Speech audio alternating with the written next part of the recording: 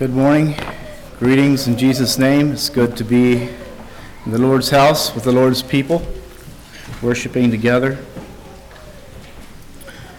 I'm grateful to be a part of this body of believers and to call this my home congregation. It's a privilege and a blessing.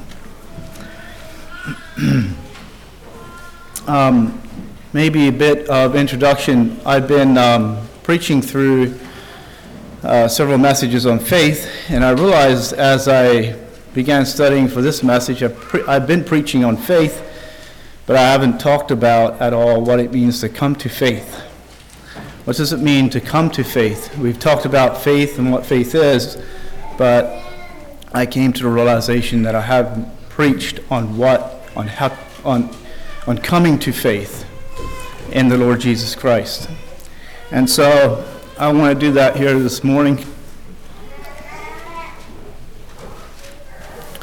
Some of you all may be considering instruction class, and I believe it's really important for us to understand our sinfulness before God as we think about becoming a part of the church body and coming to faith in the Lord Jesus Christ. I believe a very important element of that is that we understand and recognize our sinfulness before God. I have this text here that I'll be preaching from most of the morning, but I don't necessarily have a number of points to go through. I believe this morning I'm going to be taking the expository approach rather than having a list of points to preach from. And so, as we know, this text here, Mel read for us, chapter 8, verse 1, starts out by saying, Jesus went onto the Mount of Olives.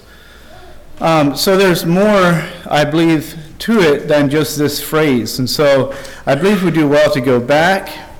As we know, Scripture wasn't, when Scripture was originally penned, it was not penned with chapters and verses.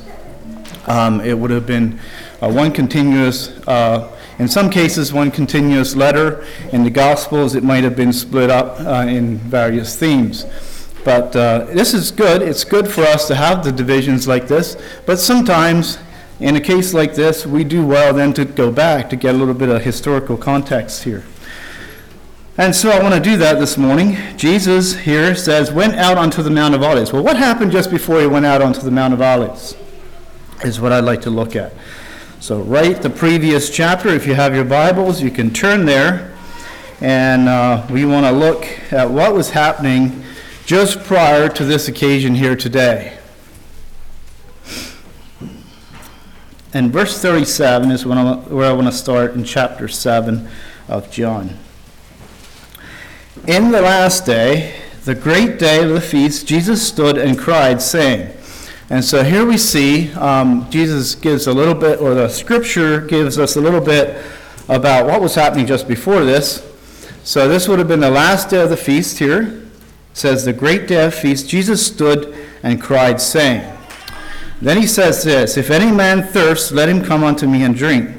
He that believeth on me, as the Scripture has said, out of his belly shall flow rivers of living water.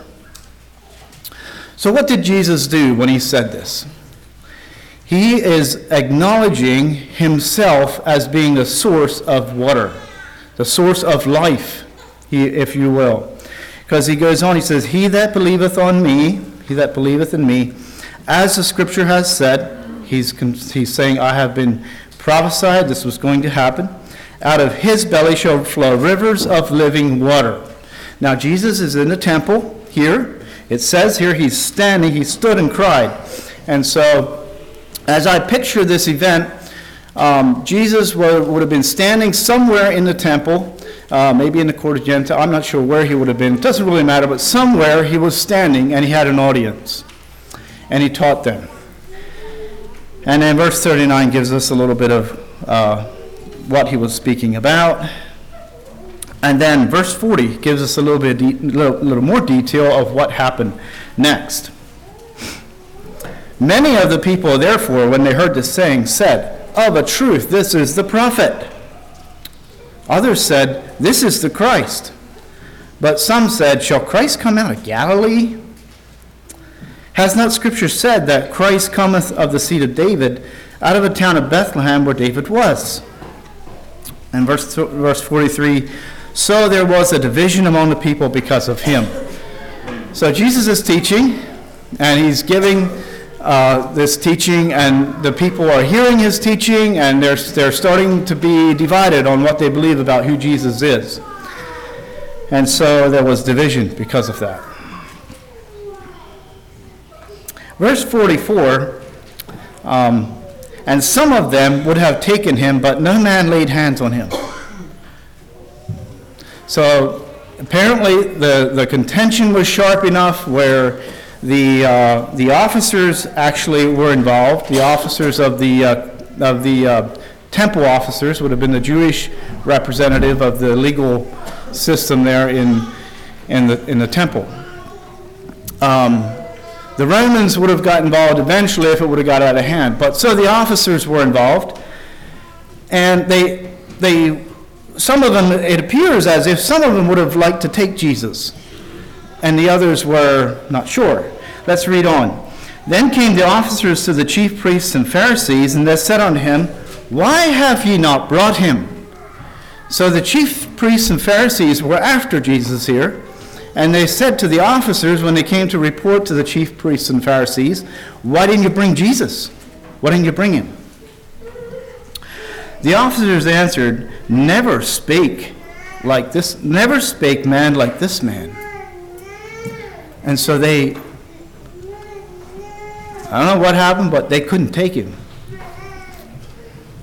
Never spake a man like this man. Verse 47 then we see, Then answered them the Pharisees. Okay, so now the Pharisees responded to the officers, and they said, Are you also deceived? Are you also now following Jesus? Are you also now going to be one of his? They were upset at these officers that they didn't bring Jesus to him. Now remember, this is happening on the last day of the feast, the day just before the event that Mel read for us here this morning. What I see is a buildup of hype coming up here. These Pharisees and scribes are getting really, really agitated by Jesus and his teaching.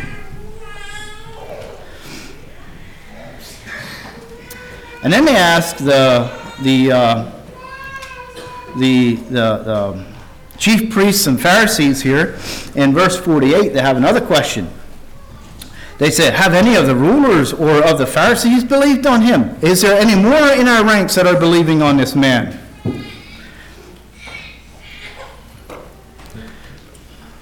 And then they make reference to Jesus' followers here. They said, But this people who knoweth not the law, these people are cursed. In other words, they are running down Jesus and his followers. They're saying, those people are accursed. You see the spirit of the Pharisees and scribes coming through here, these religious leaders?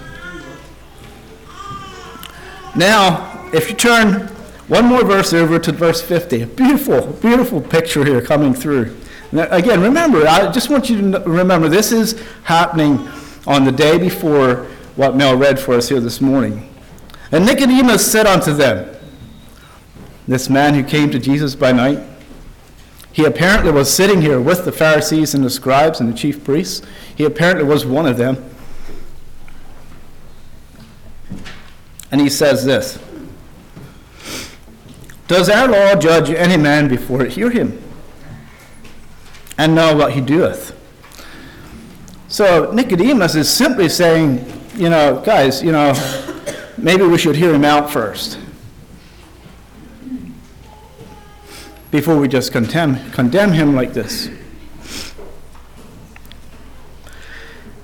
Look at what the Pharisees and scribes, how they responded to Nicodemus. And here again, you see their hypocrisy, and they're just dripping with it. Hypocrisy and their iniquity is just coming through. It's just dripping off of them. You can't just not see it. Verse 52, they answered and said unto him, art thou also of Galilee? In other words, they began to mock him to say, oh, you're from the Galileans too, huh? And then they say to Nicodemus here, search and look, for out of Galilee arises no prophet. All right, so they challenged Nicodemus pretty hard here and said, you're off the rocker too, Nicodemus. Well, so now, verse 53, this is, I believe this must have been the end of the day right here. And it says, every man went unto his own house. Now let's just pretend like there is no chapter division here.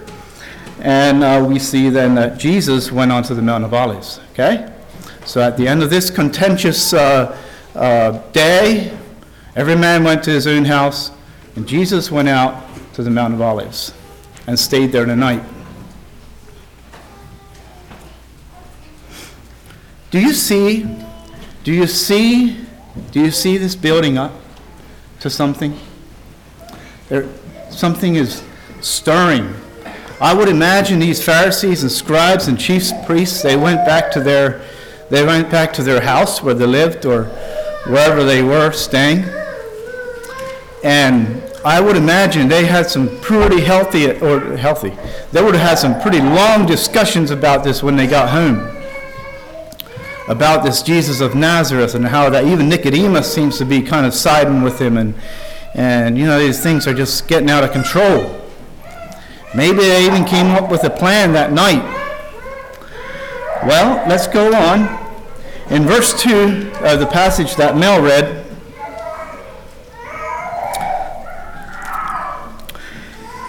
it says this, and early in the morning he came again unto the temple. This is Jesus. And all the people came unto him, and he sat down and taught them. What a beautiful picture this is. Early in the morning has the idea of getting up before daybreak. They were there when the sun was coming up. Are you that hungry for God's word that you would get up when it's still dark and commune with Jesus? These people there was apparently people there. We don't know how many. But they all came to him, and he sat down and taught them. Now, I believe the Pharisees and scribes were also here. They were watching and looking. Maybe they had this all planned out. Maybe they knew about this woman.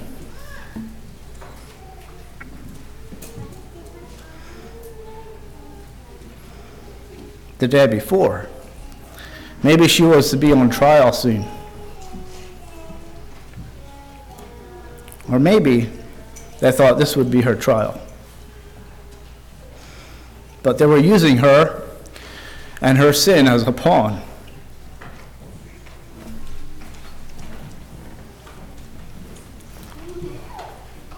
So I look at this account and you see it all unfold. You feel really badly for this woman. She was simply a pawn for their agenda.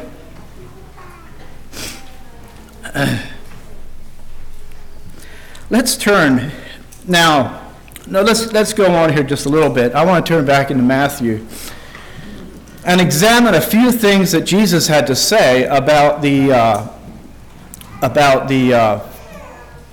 Pharisees and scribes at one point in time when he was teaching the people that were sitting around him. But for now, we want to continue on here for a little bit.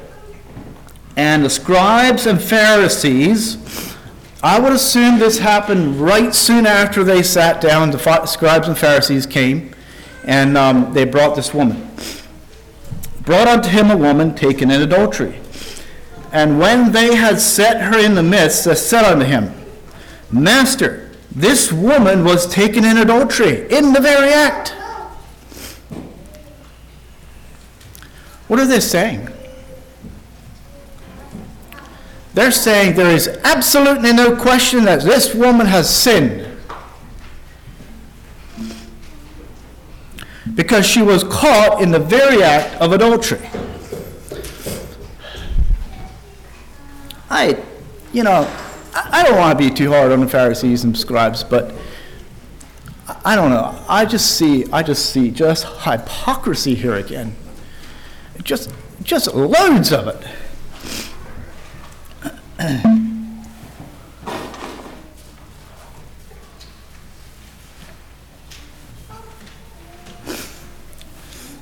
Chapter 8, verse 5. They say this. They go on to say, this woman was taken. She was in the very act. We caught her at it. It basically is what they're saying.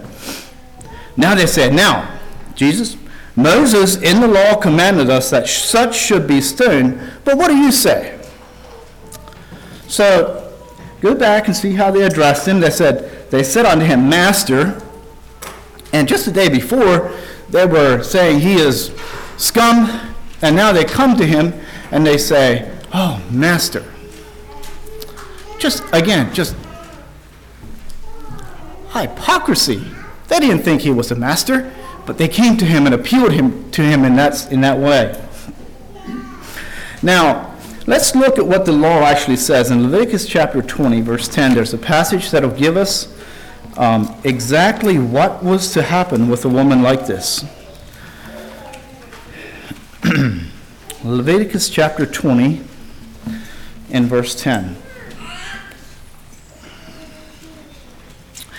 And the man that committeth adultery with another man's wife, even he that committeth adultery with his neighbor's wife, the adulterer and the adulteress shall be put to death. So, God's law specifically commanded that if this type of sin happened, there were both the adulterer and the adulteress were put to death. They were to be stoned. There's another passage that gives a little more detail in Deuteronomy. So these Pharisees and scribes were justified in their claim, you could say, according to the law. And they brought this to Jesus, and now they put Jesus on a spot.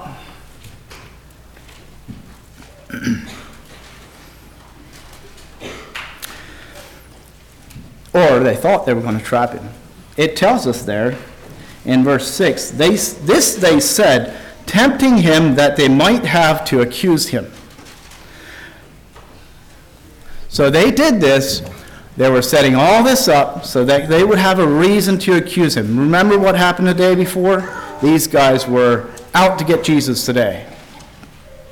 And they were going to prove something here.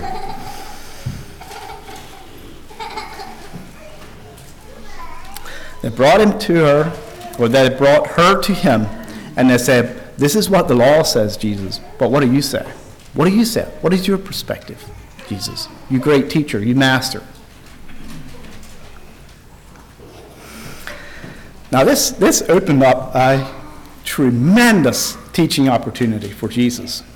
Every crisis has a teaching opportunity, doesn't it? It can either teach us, or it can teach whoever is involved. It can teach us something. Every crisis has an opportunity, has a teaching moment within it. Let's turn back and just examine a little bit what Jesus had to say to the Pharisees and the scribes back in Matthew chapter 20.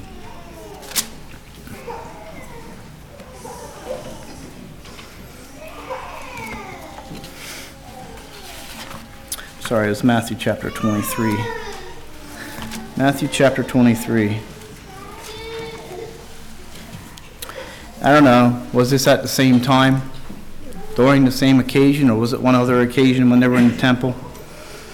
Jesus has some really strong words for the Pharisees, for the Pharisaic kind of attitude. It can come through even in our lives. In my life, I find myself needing to continually find myself checking my attitudes. Woe unto you, scribes and Pharisees. Here he calls it, hypocrites. For ye pay tithe of mint and anise and cumin, and have omitted the weightier matters of the law, judgment, mercy, and faith. He says, you should have done these things. These ought you to have done, but not left the other undone. So he's not saying that they shouldn't have tithed on mint and anise and cumin. But, you're ignoring the weightier matters of the law, and yet you're like breaking off one little tea leaf off the 10 leaves that are on that mint. You break one off and drop it in a tithe basket. Okay, now I'm done, did my thing. Now I can live however I want to live. Or they take the anise, I think it was like a dill plant. And so break, if they had 10 of whatever was on the plant, they would break one little thing off and give it, That idea. And then cumin is a seed, a small seed. And so 10 seeds, 1 seed. And they made sure that they got that down to the T. And yet, they were full of hypocrisy, full of dead men's bones, he says. And he goes, look at the imagery that Jesus uses to describe these Pharisees and scribes. He says, you blind guides, which strain at a gnat and swallow a camel. Think about this imagery a little bit. It's like you would have a cup and there's a gnat in it. And you're putting it through a filter, and you want to make sure that, I wouldn't want to swallow a gnat either. But, you're getting it through there, you want to make sure that gnat doesn't come out. Well, at the same time, you've got a camel in your mouth. That's what he's saying. He said, you got a camel in your mouth, and you're there looking and straining out a net. He said, you're missing it. You're completely missing it. Think of the imagery that Jesus is saying. You're getting it all wrong. You're swallowing the big stuff, but straightening out the little things. He says, woe unto you, scribes and Pharisees, hypocrites! For you may clean the outside of the cup and of the platter, but within they are full of extortion and excess. Thou blind Pharisee, cleanse first that which is within the cup and the platter, that the outside of them may be clean also.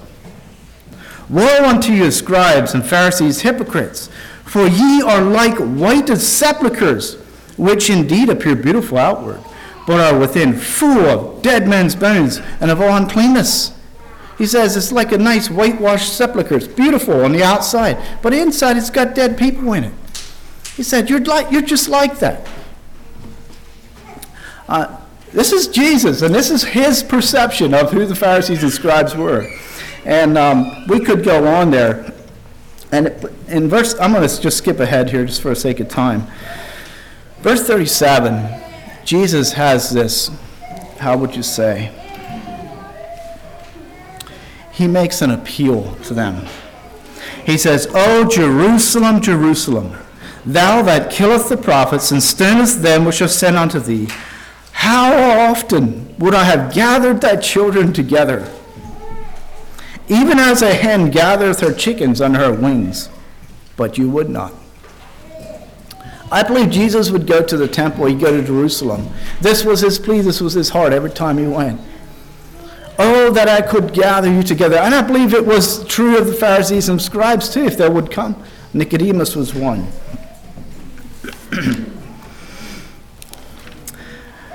Back to John chapter 8.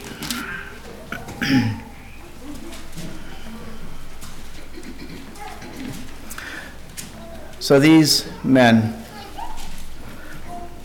dripping with hypocrisy and iniquity, brought this woman. As I think about what Jesus was faced with here as the Son of God, no doubt he would have been thinking about some things. They come to him and they say, Jesus, what do you think? What do you think about this? And I picture this here as a group of maybe 20, 25 men sitting around. Maybe more, maybe 50, 100, I don't know. But a fairly a group of people anyway around Jesus there. And Jesus was teaching them. And here comes this lady, and maybe, I don't know how many Pharisees and scribes there were. Were there half a dozen? Were there a dozen? We don't know. It doesn't really matter. But there was a group of them that came. And I would imagine they're dragging this lady over, and Jesus is teaching. And they bring her, and they bring the accusations to Jesus, a rabbi.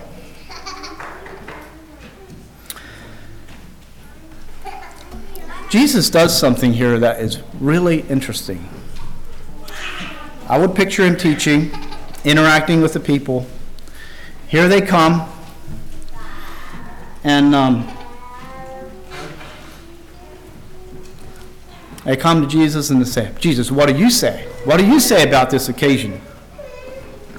Jesus, I believe, at this point in time, would have maybe turned himself a little bit away from them. And he stoops down like this and he begins, maybe he's sitting down, he starts writing on the ground. But Jesus stooped down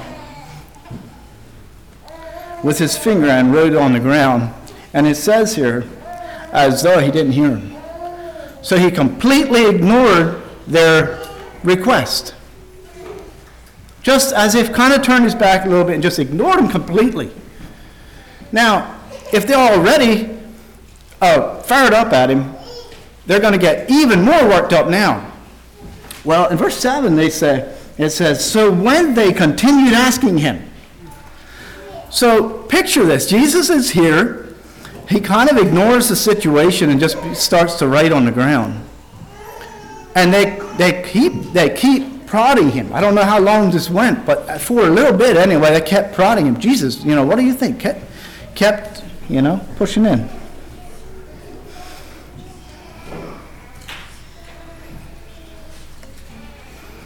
They were doing this to trap Jesus, and Jesus just bought some time here. And by the way, this is the only time that we read in any of the Gospels that Jesus wrote. This is the only occasion in Scripture that we have where Jesus wrote something. And here he is writing something on the ground. And I wonder what he was writing. There's no way to know, and it doesn't really matter, but maybe someday we can know what he wrote on the ground. Was it something that convicted these Pharisees and scribes? Was it something else? We don't know. But Jesus, they did this to trap him and put him in a position of making a decision. See, if he should confirm the sentence of the law and let it take its course, they would label him as being inconsistent with himself. See, because Jesus was known to be a friend of the harlots and of the sinners. And they knew that. So if he were to say, well, not a big deal, we need to love her and let her go. Well, they knew that. If he would acquit her and give his opinion that the sentence should not be carried out, they would accuse him of an enemy to the law of Moses. And it would confirm to them that he is one that usurps his authority and that he were to destroy the law and the prophets. If he let it go unpunished, he would be seen as one that winks at sin, and even someone that overlooks sin, thus giving the impression that he is a prophet. He, as a prophet, is not concerned about holiness. They were using this lady as a pawn, and Jesus knew the intent of their heart.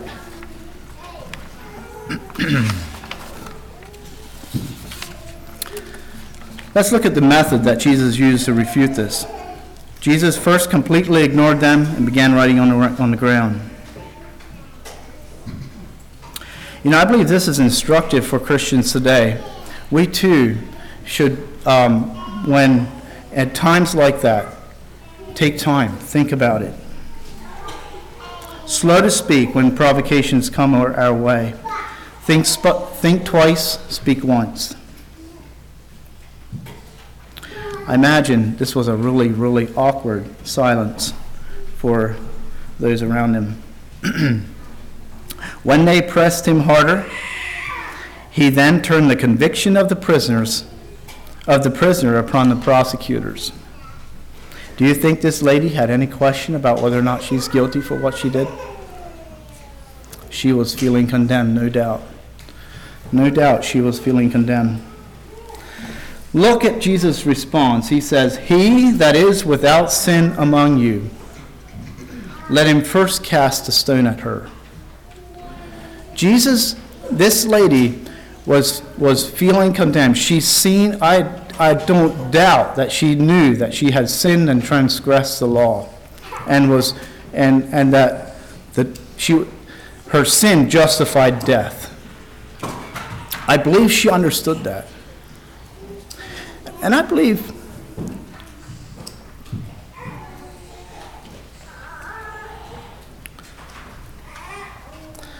that's important for us to understand too, that our transgressions,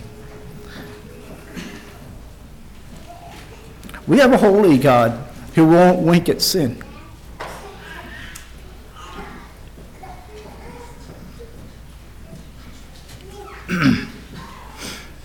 We should see our sin for what it is. It results in death. And I believe this lady knew that. Jesus then, he turned the conviction of the prisoner upon the prosecutors. Think about this. The prosecutors are here. They're prosecuting this woman. And they're saying, see what she did. Does she deserve death? Well, they thought she did because they're representatives of the law. And Jesus now are wanting him to confirm this. But by asking this question, he turns it upon the prosecutors. Now he said to the prosecutors, if you don't have any sin, let him cast the first stone.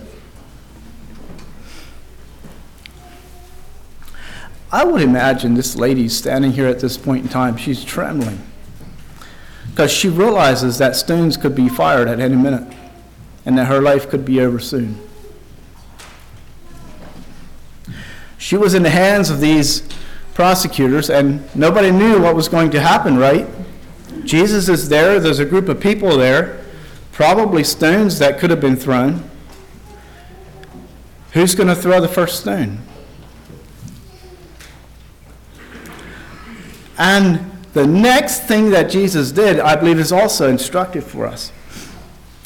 He again stopped, and he stooped, and he begins to write on the ground.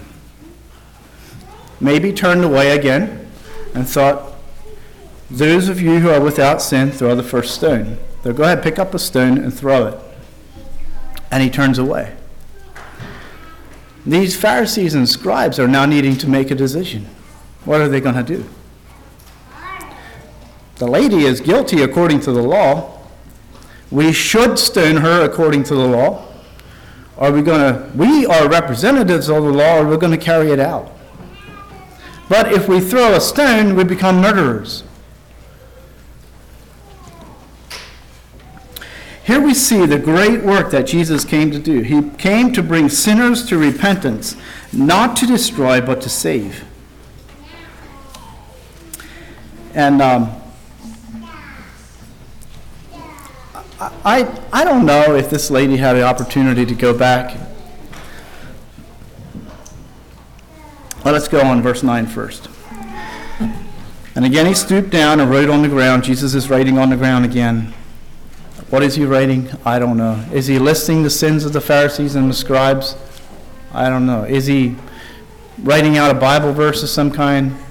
A scripture? But they which heard it, being convicted by their own conscience, went out one by one. Even giving this detail, friends, look at this. It says, beginning at the eldest, even unto the last. I don't know how many people were there, but apparently the oldest one walked out first, then the next one, and the next one, and the next one. Each one being pricked in their own conscience that they shouldn't be the ones picking up the stone and throwing.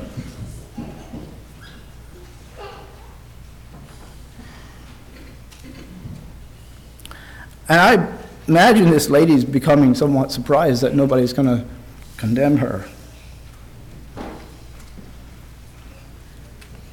So all that's left now is Jesus, and he's writing on the ground, and this woman. This is what's left. Just Jesus, and Jesus is writing on the ground. I imagine the woman is looking and saying, well, should I run or like, what should I do?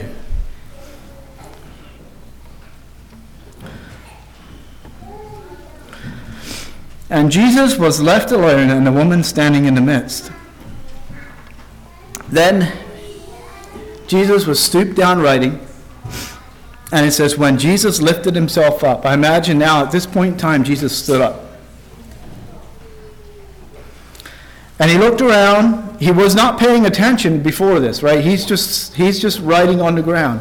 He stood up and he looked around, and there's nobody else around. Except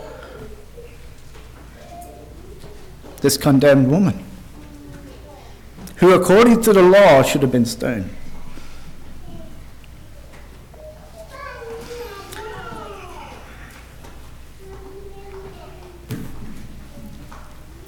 And he says, woman, where are those who brought you here? Where are your accusers? Where are those who brought you here? Didn't any of those people condemn you? Now I believe this next verse is probably is a very instructional verse for us as it relates to salvation. First of all, this lady was condemned. She stood condemned according to the law. She comes before Jesus. Jesus doesn't condemn her, and neither does anybody else there. And Jesus says, no man, and this woman said, no man, Lord. And Jesus said, neither do I condemn thee. This next phrase is very, very important in this passage. Jesus said, neither do I condemn thee. So as a sinner, we see our sin, we see our need for a Savior, and we come before the Lord feeling condemned. He doesn't condemn us. He reaches out in grace and mercy. By the way, I'm a little late in saying this, but the title of my message this morning is Judgment and Mercy. So he's standing here, he's extending mercy to this lady, and then he says to her this phrase, which is the second part of salvation, if you will. He says, go and sin no more. He now is appealing to the lady. He's calling her out. He is saying, there's a new way forward for you. Your old life you need to let behind, and now go and sin no more. See, she was condemned, and her old way of life brought about condemnation.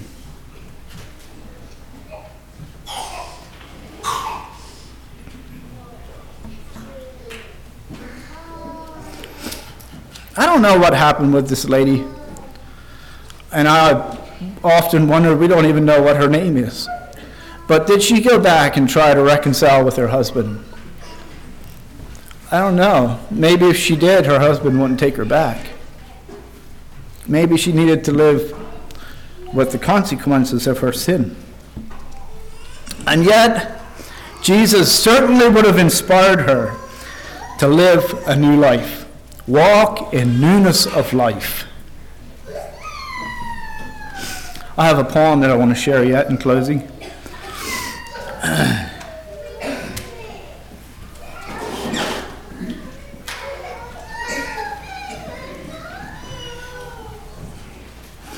So very important for us, especially instruction class, as you think about joining instruction class this year, to see our sinfulness and our need for a Savior, and then to walk in newness of life.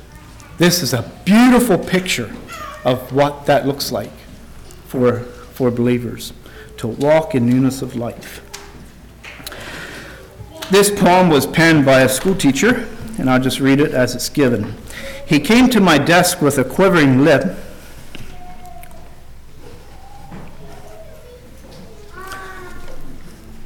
The lesson was done. Have you a new sheet for me, dear teacher? I've spoiled this one. I took a sheet all soiled and blotted and gave him a new one, all unspotted. And into his tired heart I cried, do better now, my child. I came to the throne with a trembling heart.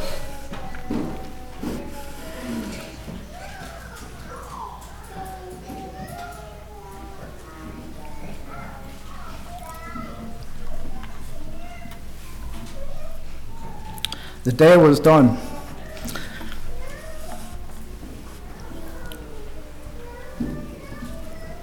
Have you a new day for me, dear master? I've spoiled this one. I took my day all soiled and blotted, and he gave me a new one, all unspotted. And into my tired heart he cried, do better now, my child. Let's kneel together and pray.